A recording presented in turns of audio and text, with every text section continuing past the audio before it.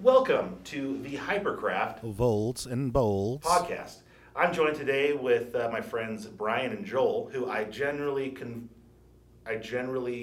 refer to as Brian Scalar and Joel Scalar because, like Henry Ford, the car and the company are probably named after them. But why don't you properly introduce yourselves to us? So I'm Brian Bourne, not Brian Scalar. Not Brian Scalar. No, Okay. Brian Bourne, co-founder of Scalar Performance. Okay, cool. And I am Joel Fillets, the other co-founder of Scalar. Okay, all right. And where does the name Scalar come from then? A scalar is a magnitude without direction. Oh. Speed would be an example of a scalar in math. Oh. I actually did not know that. Oh. I'm glad I asked that question because I didn't know where it came from. If you put a direction on the magnitude, then it's a vector. Awesome. Yeah. Okay. All right. Well, and I'm Logan Tanner, creative director at Hypercraft, and we're going to just have a quick discussion here with some of our best friends about what they do. So can you tell us briefly about the company Scalar and about the vehicle you guys have built with us? Yeah, so maybe I'll start with the vehicle. The vehicle's the Scalar SCR1. Mm-hmm. That vehicle's unique in that it is the only all-electric race car that you can take at an amateur level, club level racing in the NASA Super Touring series. So there's no other series in North America right now where you can race an all-electric. Particularly what's special about it is we're racing against gas cars. Mm-hmm. So everything else on the field is combustion, and we're all electric and we're all racing together. Okay. And why did you guys choose to do that when there are so many gas options? Sorry. Would you like to take that? Why we chose to use that car? No. Why you chose electric? Why we chose to build an electric car Because there's so many has series. so much to do with how much time we've spent in race weekends fixing gas cars. The engines. Yeah, just Fixing the engines. yeah. The rest of the car was always fine. It was always the engine. Some transmission, but always the engine. And not only us, but Yeah. at least there was at least 2 or 3 people every weekend that had an engine out of their car. And because we come from endurance racing where 16 hours of straight driving on the car, somebody's got their engine out. So it's like, wouldn't it be nice if we didn't have all these moving parts and controlling explosions and just had one moving part and next to no maintenance with electric motor? That's kind of where the idea came from. Okay. And did you have any experience with EVs or electric vehicles or building an electric vehicle prior to? I've got a lot of SCR1? experience working on hybrids from the OEM repairs side, but that's about the extent of my high voltage knowledge. Okay. And mine's purely from a driver perspective on the electric side. And let's just say I don't own an electric street car, and it's not because I don't like the performance aspects of electric, and it's not because I don't have the budget. It's because they're not exactly what I'd consider fun, sporty cars. Yeah. And so that's what we head out to do, is build a fun, sporty race car. Yeah. Take advantage of all the benefits of electric, make it really low maintenance, get all the performance we wanted, and without all the, what we call nannies, all the driver assist that interferes. We wanted something that was a purest, raw, race car.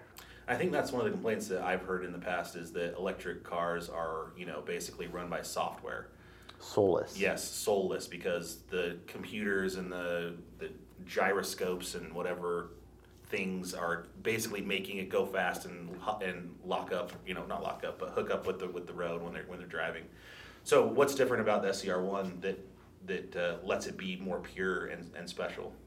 So, if you think about a lot of electric cars on the street, they do everything to separate you from it, that luxury feel, right? So you don't get a whole lot of steering feedback, or if you have any steering feedback at all, it's simulated, right? Like force feedback wheel, like a video game.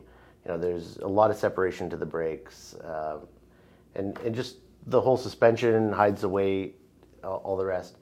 We went for a very lightweight setup. Our car's only a few hundred pounds heavier than the gas equivalent. Our brakes are depowered, no ABS, they are pure race brakes with all the feedback coming through the pedal.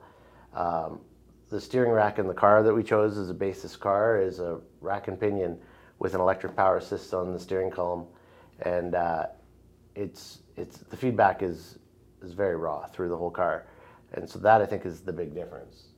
Yeah, all the assists and helps to make the car feel and like you're not driving, to take all the fun away from it. Well, we've taken all the assists off, and there's literally your foot controlling the pedal. You can have all of it or none of it, when you want, how you want. Interesting. And all that feedback coming through the wheel, so that when you're there, that's what gives the car real communication and character. And so that's what we've achieved with the SCR1. So do you have, it's not brake-by-wire then? It's real brakes, just boosted, I assume? They're not even boosted. Not even boosted? No power assist. Okay. What about steering? It's a Toyota EPS, so it's on the steering column, and it's a very minor amount of assist to a manual rack and pinion. Perfect. I mean, that sounds like as manual as you can get, honestly. So, all right. And so maybe this is not a safe question, but how do you feel that your assumptions, your thesis on creating an electric vehicle race car had all these benefits? Now that you've built it, have your expectations been delivered on, or tell us about what you've discovered about actually building this car? So a couple of fun anecdotes. Obviously, we're very biased. We love driving it. We have a driver. Her name's Alana Carter. At Hyperfest this year, it's funny, we had her driving our gas car and our electric car. So she's literally jumping between cars out in the Hyperfest GT race, then into the Super Touring race. It's funny, she jumps back into the gas car and she's like, grabs the shifter and she's like, what's this for? Right? We had Randy Popes, rather famous test driver in the SCR1, who's helped us immensely getting it set up and get the right feel out of the car. And he's also said, he jumps back into one of those now, it feels positively archaic. Like, there's real benefits to just not worrying about that and really focusing on your racecraft. You'd think it would take away from the driving experience, but it really doesn't. No, if anything, it gives more ability to the driver to focus on their skills and hone their skills, because now you're not having that other thing to worry about, where the power band of the engine is, what gear you're in. Now it's literally point and shoot, and you can really focus on feeling the car. Also, you don't have a super loud engine that hides a lot of things, creaks, groans. You can actually hear the tires start to break traction before you feel it. I never even thought about that. But you can't hear that, but like you hear every little pebble hitting the car. You hear all these noises that the car makes that you never heard before. So it's a whole new dynamic, a whole new element. Yeah. That's interesting, because I know another complaint I hear a lot of is that, going to an electric car, there's no, oral excitement. You're not hearing what, the engine revving, and you're not hearing between the shifts and stuff.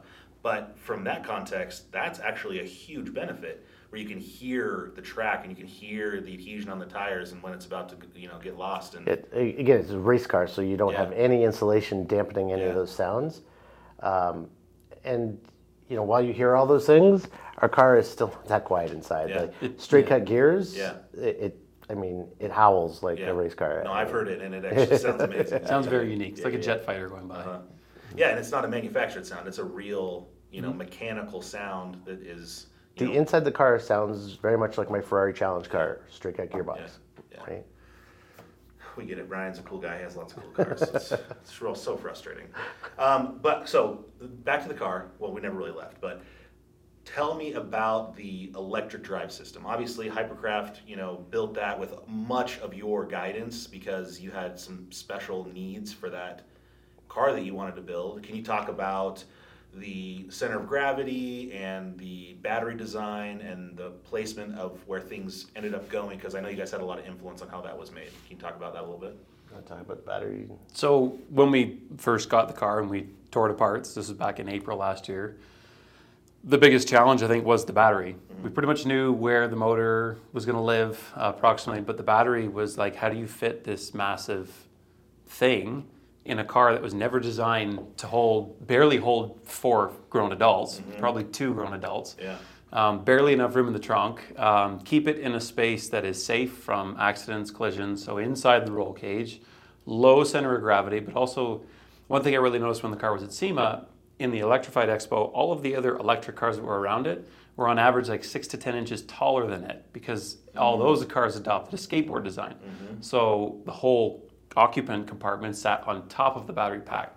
So it's like, well, we can't do that, because already I'm 6'7", my helmet pretty much touches the roof. So there's no room underneath the driver's seat. You're already on the floor. So where do we put the battery? We need to fix 60 kilowatt somewhere. So then we began the development of 3D scanning the inside of the car. where can these modules go. We ended up using the center transmission tunnel a little bit up in the front where the engine bay was, but keeping it again away as far from the front of the car, and then putting some in the back seat. So it's shaped like a T. And now your center console where you would sit your arm on is now that's part of the battery. So that kept the lowest center of gravity possible, kept everything inside the roll cage. We avoided all the structural components of the car. We didn't want to affect any of the crumple zones of the factory chassis. Now, we've also added a roll cage too, but to tie into all the structural components, keep the center of gravity low, keep it in the roll cage was probably the biggest challenge that we had with it. But again, we worked very closely with the Hypercraft team and ourselves and probably made 15 different iterations in CAD. Then we made probably 4 physical ones. We actually have a bunch of physical battery cases that we made back at the shop. So there's just a stack of like lunch tables, we call them. But like we would make one and you see it on CAD and it's like, oh yeah, this looks good. This looks like it'll fit perfect. So we cut the hole in the floor, set the battery in, and you're like, oh, that's not going to work. Like it's either like too tall or it's too wide. We had to move the seat over, or we move some modules around and you put it in, and now the gas pedal wouldn't bolt in, and it's all these little things. So again, we went through 4 or 5 of those to finally come up with the design we did. But that was probably the biggest challenge is the battery and choosing how we formulated the modules. Center of gravity and all that, protecting it. So the battery's tied into the chassis to make it more rigid then? Yeah. The whole bottom of the battery pack is a 1/4-inch aluminum skid plate. So it ties from frame rail to frame rail, left to right, all the way from the front subframe to the back subframe. So not only is it now structural to the car, now you have a flat bottom race car, perfectly flat. So now you'll see we have a really, really large diffuser in the back because we don't have a muffler. So we used that space for a diffuser and a nice splitter on the front. Professional Austin helped us do those. They tie that flat bottom battery pack into the whole car. So now it becomes a nice big diffuser with a little bit of rake in it, into the diffuser and the wing, and it's just, Do you have any numbers on the rigidity? Did you improve chassis rigidity with the battery or anything like that? We didn't do any like formal testing. But the car is extremely rigid. It feels more rigid. Yeah, I mean, we can only compare it really to our gas car, which is the exact same chassis, and it's more rigid. So it passes the butt test as being more the rigid. butt test, Okay. Yeah, you don't move around. I mean, that sounds good.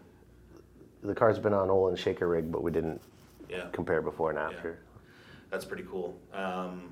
Okay, now you mentioned 60 kilowatt battery. Tell us some other basic specs of the vehicle.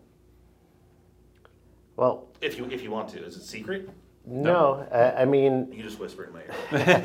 Just kidding, I know so we're using the stealth drive, stealth EV motor, but even that you guys built specifically for our car, because normally that core would be an oil to water cooling setup. In our car, it's actually all oil cooled. Packaging for the car was very important. To keep weight down, to keep the thermals managed, to fit it. Joel was mentioning how small the car is on the inside. Everything needed to fit. So it's quite a clever single-speed gearbox that was engineered for it, and the motor mounts directly over the rear subframe and drives the rear wheels, just as it would have in the original car as far as a rear-wheel drive configuration. But all that packaging and the battery design, I like to say the car has the exact same overall weight and corner weight, not accidentally, as a Porsche GT4. Nice. So what's the weight distribution then? So that's a 45% front, 55% rear weight distribution, and that is exactly actually opposite what the car would have come factory. Like a GR86 is 55 front, 45 rear. So having the 55 in the rear now means that car really brakes extremely well. And then what's further interesting about that is we can bias the front rear brake with regen. Oh. Okay. So we, rather than the knob, we do have right now, during development, still the manual kind of proportioning valve that would be common in a race car. But we don't use it. It's actually wide open, and then we do all the balancing with regen. Interesting. It gives us a lot of granularity, and of course, we get regen. So you're running manual brakes, but also regen. So you're able to have the benefits of the regenerative braking without the downside of so we've got big mechanicals, brake pedal, but because we have even more weight in the rear, we can get an immense amount of braking from the rear of that car. Normally when you brake into a corner hard, the car tips down on the nose, and then the back gets light, and then you don't have that much traction coming from those rear tires. But with all the weight in the back, that car stays really level going into the corners, and now you have 4 points of contact all clawing at the ground. The car really stops. Amazing. That's awesome. Yeah. Whew. I don't know about you guys, but I am parched from the excitement. So I know for real though, like I'm being silly, but like we're talking to you guys, like racing, engineering, like and you mentioned about the packaging in the car because there's limited space. You actually made it look really good. Like the interior, the way that it's all laid out when we take that car to shows or when we're with you guys and people are looking at it, it's like you look in there and you are impressed by what you see. It's not some Frankenstein form followed function, and it has form. It's actually really beautiful, and you can see all the components, you can see where they live and how they work and how they interconnect, and that battery hump running through the middle that kind of ties everything together. Almost nobody knows that that's a battery until we Exactly. tell them. They just think it's how the car came. Yeah, exactly. And that's what's so cool about that is it looks like it was built that way. It came from the factory that way, and it did. It came from the Scalar factory that way. Yeah. So, Well, There you go. yeah. you're not wrong. Yeah, yeah. I mean, our goal is to be able to sell this to people as a turnkey race car. Yeah. That they can just buy, go race, plug in, go race, plug in, Yeah, change tires and brakes. yeah. And wouldn't it be great if we had race cars that we could just focus on those consumables? I know, right? Yeah. Imagine going racing and racing. Yeah. and not working on the car all the time, right? That's been the funny joke that we say is Yeah. to other racers. Yeah, imagine going to a race weekend and actually racing. Yeah. And so how have other racers reacted to this car? Because they're obviously competing against it. What's been their feedback? Or Yeah, it's amazing having it at the racetrack, and then you always get the naysayers. Oh, you never get that around the track, or it's going to be too heavy. Or we're like, no, we just came back from qualifying, and we were like 16 out of 60 cars or whatever. Like, we're getting there. This isn't theoretical. Yeah. Like this car is out there racing. Yeah. And so that usually deletes the naysayers. If they're uninterested, they keep walking. Of course, you get your handful of haters, but surprised by how few they are. Yeah. And you have the odd guy come by who's like, "This isn't for me, but it's really pretty cool." Yeah. And I'm like, "It's only not for you because you haven't tried driving it yet." Right? Yeah.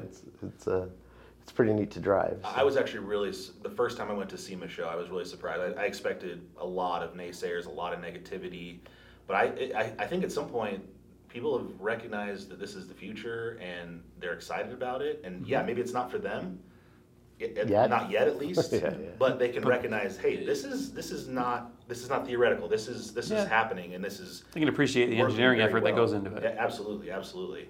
And like you said, they haven't experienced it, and when they do, that's when minds change because it's like nothing you've ever felt before. So. Or they say, like, if they've ever been in a Plaid or a Lucid or one of these like mind-numbing fast, because it doesn't seem to make sense that you can get a human body from 0 to 60 miles an hour in 2-something seconds. Yeah. But they think it's just straight line, and our car's been engineered for the opposite. Yeah. Right. Yeah. It's actually not that, like, it's not slow in a straight line, but it's not any faster than any of its gas equivalents. It's really good around the track. Yeah, that's awesome. Yeah. All right, so we kind of hinted at the idea of the future. It's coming, electrification's coming. So talk to us about what your thoughts are on the electrified future. Obviously where Scalar's going, what that's going to look like for the race industry. Where do you see electrification and EVs going as a whole? So I think with the whole electrification thing, it's one thing that we discussed when we first started this business is the unknown unknowns. Yeah. Those are the things you can't predict. You don't know what that's going to do to your business. And of those unknown unknowns, as we've gotten into this, we've learned so many cool things that you can do with electric that you could never imagine doing with a gas car. Like just the inconvenience having one central power plant and you have to distribute that to all the wheels. Where, for example, in electric, you could have 4 different propulsion units not connected. You could have 4 propulsion units that are connected with different gear ratios that apply different mechanical advantages to different axles. You can have multiple speeds on one axle versus the other. You can have motors in the front, motors in the back, also both at different, Spin them in opposite directions, just do a big burnout? Yeah, you could. The fronts and the backs go the opposite way. Like it's just things like that. You want the power turned down, so another attractive feature in our car is you could use it as a teaching tool. It's very approachable from a new person. Like the car right now is running ST2 in NASA Super Touring Series, but it's probably going to land at the top of ST3. Okay. Which is decently fast. Like that's got some serious horsepower it's up against. But say you don't want to run something that fast. Say you're only familiar with like a Miata speed. You can jump in the car, no problem. The power is very easily dialable, and you can bump the power level of the vehicle up very easily based on what class you want to participate in. Say you want to use it as a teaching tool. The car is quiet enough at lower speed that you can bring it to an autocross in town, and you can run the car on city streets, and it's not. You could literally, like, again, the possibilities with electric are endless. Yeah. Like, there's just so many more things that we learn every single time that we go out and see how somebody else has done it. Like, just yesterday, we were looking at the nitro cars, and it's like they were doing some really cool things I'd never even thought about. Like, this is amazing. Just as the tide rises with everyone building electric vehicles, the possibilities just keep growing and growing. So that's, I think, the biggest thing that we've learned from electric propulsion. And we're just the tip of the iceberg. Like, it's really only taken off as far as the aftermarkets in the last few years, really. Absolutely. I agree with that. Anything to add? No, I mean, just to build on what Joel was saying, at Scalar Performance, we just want to keep building like performance vehicles.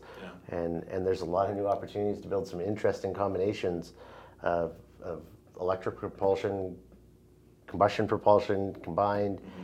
There's a lot of things that we're looking at, and it's very exciting times because it's like all these new possibilities. It's really amazing. Yeah, Joel. The tip of the iceberg is so true. I mean, so many people say, EV's not ready yet. It's not quite there yet. It's definitely there, but there is so much more to come. So much more to come. Like you said, all these things, these possibilities are not theoretical. It's just where your imagination can go, because we know what the electric motor can do. So we know what 2 can do, and 4 can do, and 5. It's just a matter of like what you can kind of dream up and then put it together. And that's what's super exciting. And not a plug for Hypercraft. That's what's so cool about working with so many different customers, is because we see how customer X puts it to use, and then we see how these guys put it to use, and we're like, oh, that's genius. And so it's really interesting to create these powertrains because they're informed by the needs of the customer, and it's crazy the things that people can think up. These nitro rallycross cars are doing crazy stuff, and the marine industry is doing crazy stuff, and you're taking an existing platform that how that works, and you're improving on it with a completely different drive system, and getting all these different benefits that maybe people haven't even thought of. What if you could race on a race day rather than just be fixing your car all the time? I don't think people think about those kinds of benefits when they think about going electric. It's not just about performance. That's a huge factor, but there's so many other parts of it that people don't even consider. So, yeah. Agreed. I mean, and it's interesting as people are looking at the performance. Like you can't claim to be a performance person without taking a serious look at electric. Yeah. And I think that's what's changing people's mind when they get out of some of these cars. They're just like, oh, whoa, well, I never drove anything that fast. And just the instant response, the no downshifting, turbo lag, waiting for the engine to do its thing. It's like you press that throttle and it's all of it has right away. No, and if you're in a street going car, no noise. Like it's the wildest thing. Like they've obviously designed gearboxes and that, so it is quiet, so you can't hear it. Like just to that type of acceleration and G-force is just awesome. It's just amazing. But it's just so foreign. It's such a new feeling that the first time I felt it, I was like, whoa, this is cool. And I think it's cool that a lot of people are in this for the environmental benefits, all those kinds of things. It's cool that something that can, possibly be good for our environment, at some point also be incredibly exciting. You know what I mean? It doesn't have to be a downgrade, it's not an either or. It's kind of a plus. You actually get more going electric, and we're just barely, just the tip of the tip of the iceberg. Yes. Okay. So if you want to see the Scalar SCR1 and Joel and Brian, right? We'll be there. SEMA Show 2023, Las Vegas, Nevada. I'm not pausing because I couldn't remember Nevada. I just was thinking about other things coming. I caught that. That's going to be October 31st to November 4th. Yeah. So I get to miss Halloween with my kids again. It's going to be awesome. They'll get over it. But I would not miss being with you guys for anything. So we're kind of like having kids. I know. We're actual children. It's like children raising children, though. Or it's Lord of the Flies. So SEMA show, Hypercraft will be there, Scalar will be there. We're going to be right by each other in the EV zone. Yep. And it's going to be pretty cool. So come see the car in person. Come see all of the things we talked about, the battery, the beautiful layout of the drive system that they've done for the car. You can see all the components and you can ask them questions live. If you need to talk to them directly and purchase 700 Scalar SCR1s, you can contact them at ScalarPerformance.com. Duh, that's what it always is. ScalarPerformance.com. And if you need to know more about us, HypercraftUSA.com. If there's nothing else, any questions from the audience? You with the hair? No? Okay. No? No, Good? we're Oh, just scratching your head? Yeah, Okay. good. All right. Well, that brings us to the end of our episode with Scalar Performance. Brian and Joel, thanks for hanging out with us. Thanks for taking the time to shoot, because I know you guys are doing all sorts of stuff. So we appreciate you telling the story, and hope to talk to you again in a future episode. Awesome. Sounds good. Thanks, All right. Logan. Thanks, Thanks. guys. Have a good one.